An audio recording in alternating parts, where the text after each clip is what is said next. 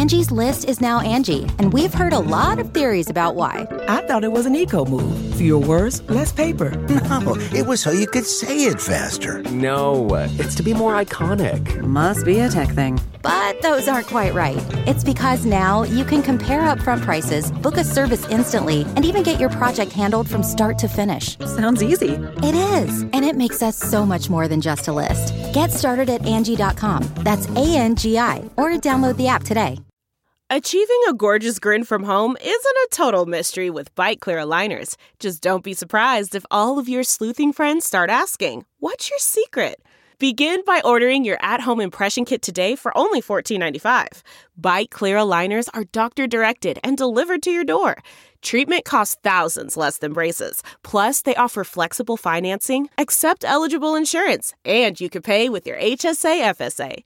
Get 80% off your impression kit when you use code WONDERY at Byte.com. That's BYTE.com. Start your confidence journey today with Byte. Don't touch that dial. You're tuned in to the Dread Podcast Network. Welcome to Development Hell.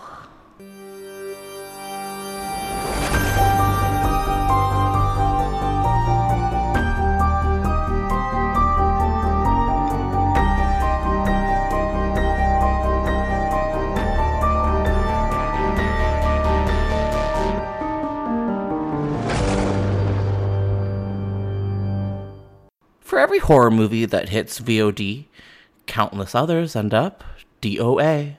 Development Hell is the podcast dedicated to unearthing these cursed horror productions. We're going to find out what went wrong, and then decide if these titles still stand a shot at the green light. I am your host, Josh Korngut. I am the managing editor of Dread Central. I am also a filmmaker in Toronto, Canada. This podcast is a proud member of the Dread Podcast Network.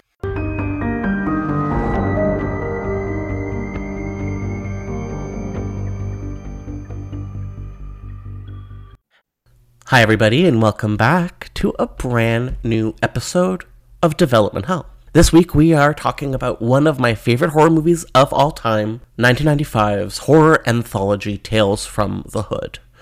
Not only are we talking about one of the best horror anthologies ever, we are joined today by the creator, writer, and director himself, Sir Rusty Cundieff. I just feel beyond lucky for the chance to be joined by this director who has an amazing career working with people like Dave Chappelle, Wanda Sykes, Morgan Freeman, and Spike Lee. Together we're going to discuss his original vision for more Tales from the Hood's films, a sort of franchise that he had in mind, as well as an unrealized television show, which would have been awesome. We were lucky to get 2 sequels in the Tales from the Hood franchise, but that they're not exactly what Rusty had in mind. For anyone who needs a refresher, Tales from the Hood was a 1995 horror anthology movie. Each segment, there were 4 of them, represented a different concept that the writer-director believed affected the African-American community in the United States in the 90s. And so they, in order, were police corruption, domestic abuse, racism, and gang violence.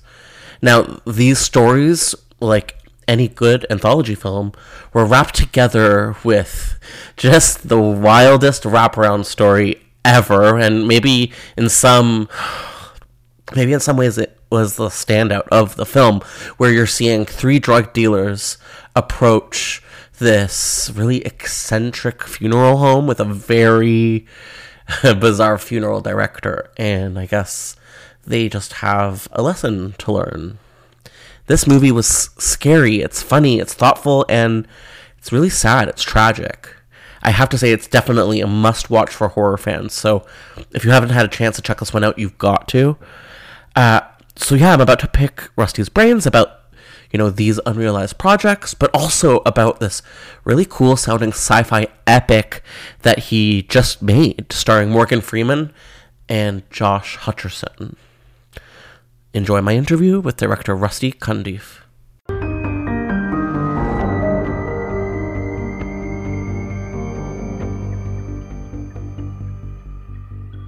Your very well known to horror fans for the Tales from the Hood films. How often do fans approach you about those films? How often does that sort of come up in your life? Probably more than I would have thought when we made the movie years ago. God, I don't like to think how long ago it was, because it only reminds me of how old I am. But you make things in a bubble of the period and the time that you're in, and you're just focused on everything about it at that moment. And to be years down the road and have, I've done so many talks at different schools about it. A few places have kind of taught it in, a small way as part of a curriculum, not the whole curriculum.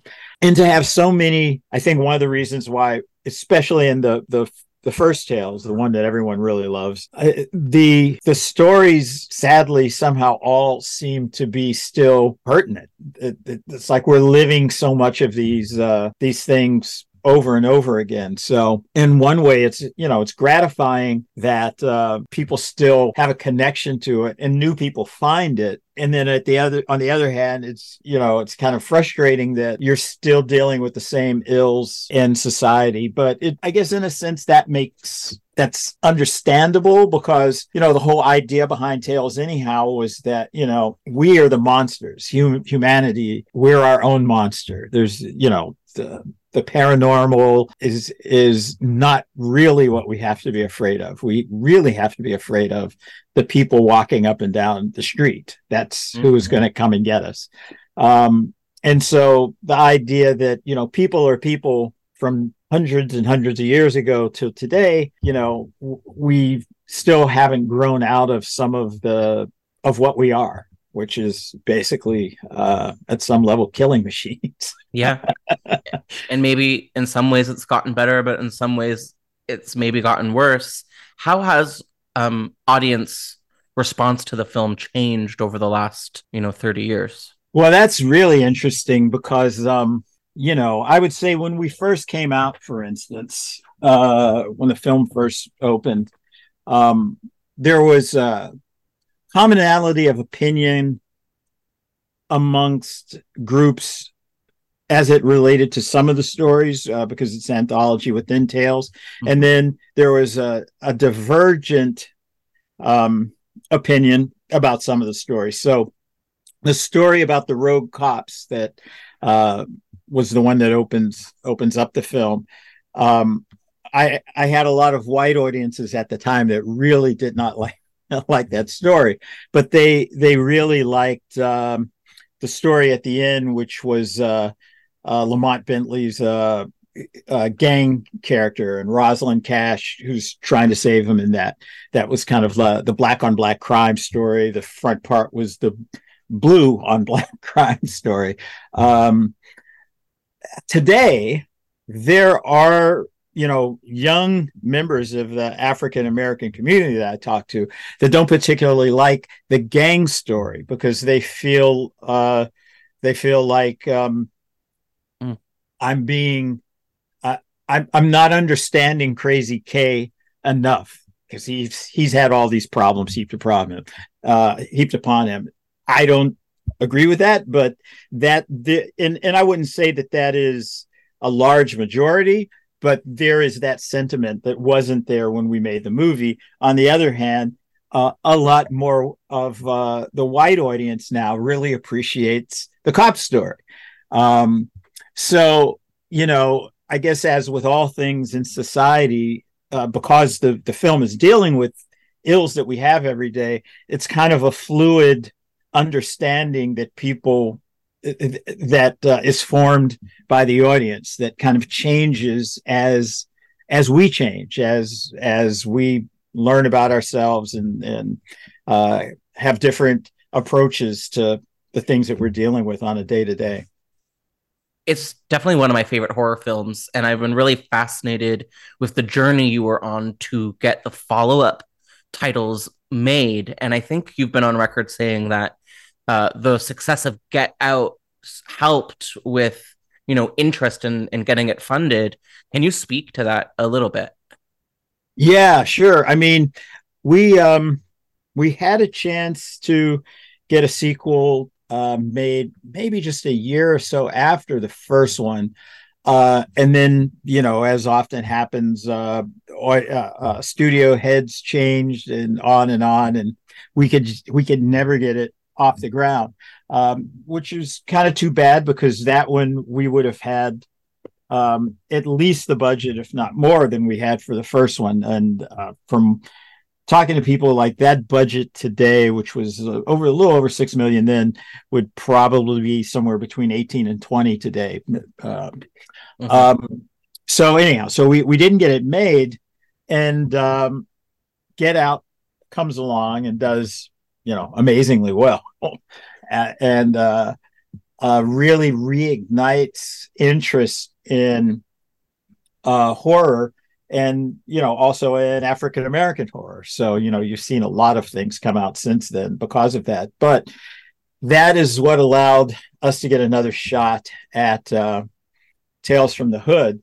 The difficult part of it was that the amount of money that we had to do that, these last two iterations, are less than the amount of money that we had for the first one. So the first one was $6 million, maybe 18 to 20 in today's money.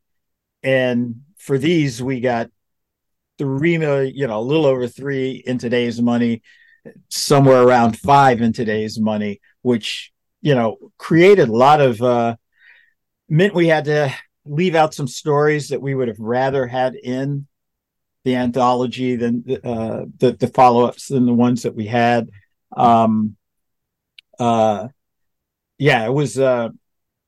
It was quite it was quite a journey. Thanks to Get Out, we at least got to do something and kind of bring it back, but not having the resources to do what we probably would have liked to do did sting. Are you able to share any details on some of the stories that didn't make the cut due to budget? Yeah, I mean, yes, there's stories that didn't make the cut due to budget, stories that didn't make the cut due to politics, quite frankly. And, which is kind of understandable, because Tales is a film that really deals with the political and social worlds, to some people's delight and to some people's hatred. There are a lot of horror fans, as I'm sure you know, that do not like politics included in their horror whatsoever. So that given. But there's an example of a story, a couple of stories that, we would have liked to have done. There was one that was set at a university and kind of dealt with a little bit of the Dylan Roof story. That was the kid that came in, shot up all the people in the church. What was that, 5 or 6 years ago now? I can't remember. But that story, everyone liked it, and we kept trying to shoehorn it in. But because it was taking place on this university campus, the number of students that we had, there were some party scenes, some fraternity scenes, and so on and so forth. We just couldn't figure out a way to do it. Plus, we were shooting in Canada on the second one. The first one, we were in Louisiana. In Louisiana, the budget was so low, it was a non-starter to begin with. When we went to Canada, we thought we might be able to stretch it. It was still tight. And on top of that, we were shooting in Canada. And I think we shot that in, where did we shoot that? It'll come to me in a second. But we would not have been able to get the extras that we needed. I mean, we obviously needed some white extras, but we needed a lot of black extras that sounded like they were from the United States. And that just didn't present itself too well up there. And then in the second one, the one where we had Keith David as our Mr. Sims, we shot a whole wraparound, so the interstitial that kind of, holds all the stories together in the anthology. We shot an entire wraparound with Keith and, some of the other actors. And I think we shot, that was one of the first things I shot when I got down to Louisiana. And we put an assembly edit together real quick, and the studio gets it and says, we're not going to release this.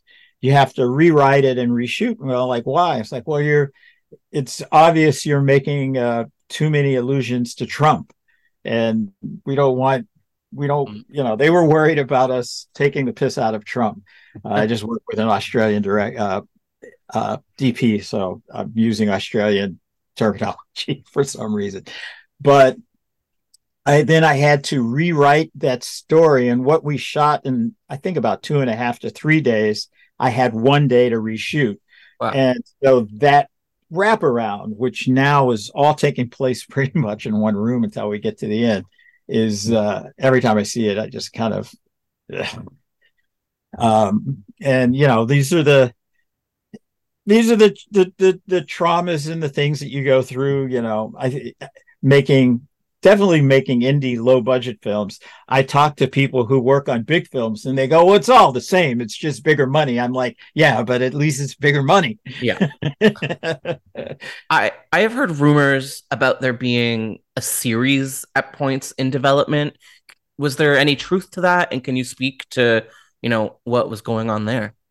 Yeah. We were close. We were close on a deal that would have put it with NBC Universal as a, we had gotten a pilot deal to write it, not to shoot it, but we had a pilot deal to write the scripts for it. And like I said, we have stacks of stories to kind of choose from. And it was the classic thing. The head changed before Spike's deal could be done, because Spike is still our executive producer on these. And when the heads changed, the person that came in is like, no, we don't want to do it. So it's literally, literally a choice that the new person in charge over there decided. Now, does that mean, you're at the end of that development, or is there any hope for the future of a series? We are always looking for some way to do more with Tales, and we'd love to get a series, and every now and then it comes back up. So I can't say that's the end, because we're always pushing, but it's been a weird struggle, to be honest. I mean, and the tricky part is, making the deals. We have to make Spike's deal, our deal, and all of that. But fingers crossed that we could do something. When I worked on Creep Show with a couple of years back with Greg Nicotero, it just made me want to do it all the more, because that was so much fun. But anyhow.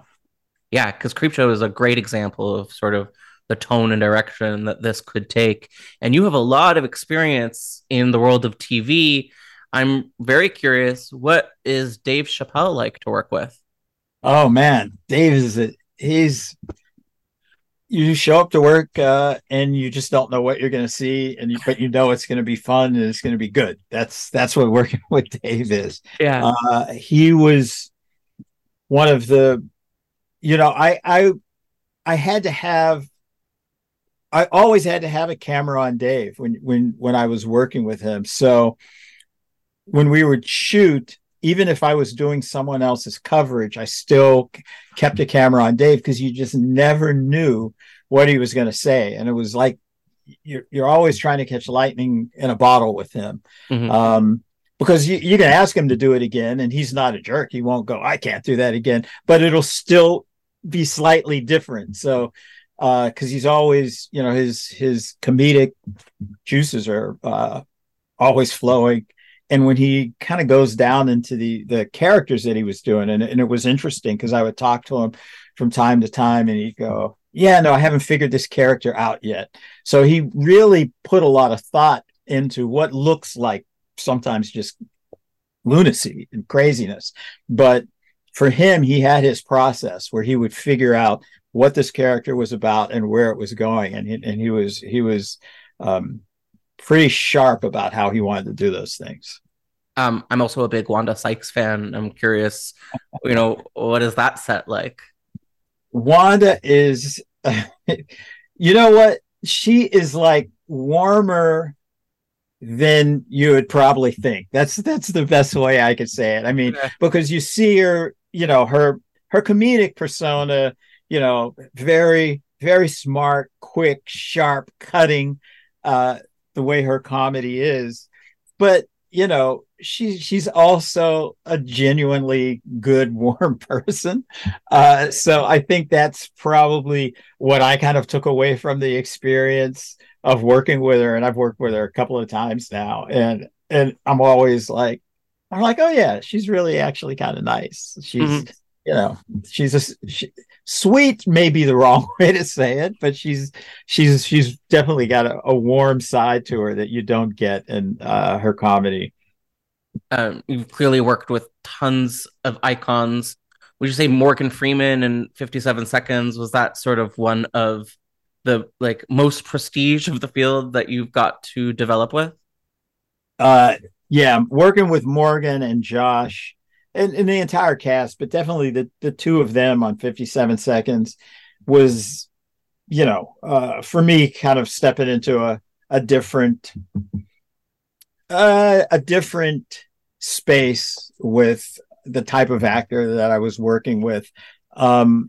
They're so keyed in to what their characters are, their motivations, that the conversations that you have with them are you're not directing in the same way. You're kind of watching where it goes, and then maybe you're just doing a little nudge, a little guide this way or that, as opposed to having to kind of get into the trenches and help someone understand what their character is doing. So, working with them and finding out that we had them in the movie, the initial thing is, oh my God, I'm going to really have to have myself together for this. But at the same time, it allows you to kind of focus on things in a different way because they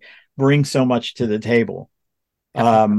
The scene in the plane towards the end where the plane is going down and Franklin is kind of accepting this, and you just see all the stuff play on his face.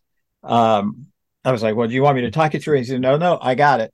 And I just put the camera on him and let it sit. And he just brought it. Whatever was happening up in here was happening there, but you can read it all on his face. And to me, it's like one of my favorite little scenes in the film. There's no effects or anything, but it's just this guy really giving you everything. And without words, it's really, really cool to see and watch an actor that can bring it like that. I believe, and correct me if I'm wrong, that fans can watch 57 Seconds via VOD and rental. Do we know anything about the future of how fans can access this film and streaming, or is that all sort of locked up right now? Yeah, I wish I could tell you that I knew more about it other than the Apple of it all, but I'm assuming at some point it'll end up on a DVD on Amazon or something like that, but that's an assumption by me. So. Okay. Perfect. Well, thank you so much, and congrats on the exciting new film. It was really awesome chatting with you today. Thank you, Josh. I appreciate it.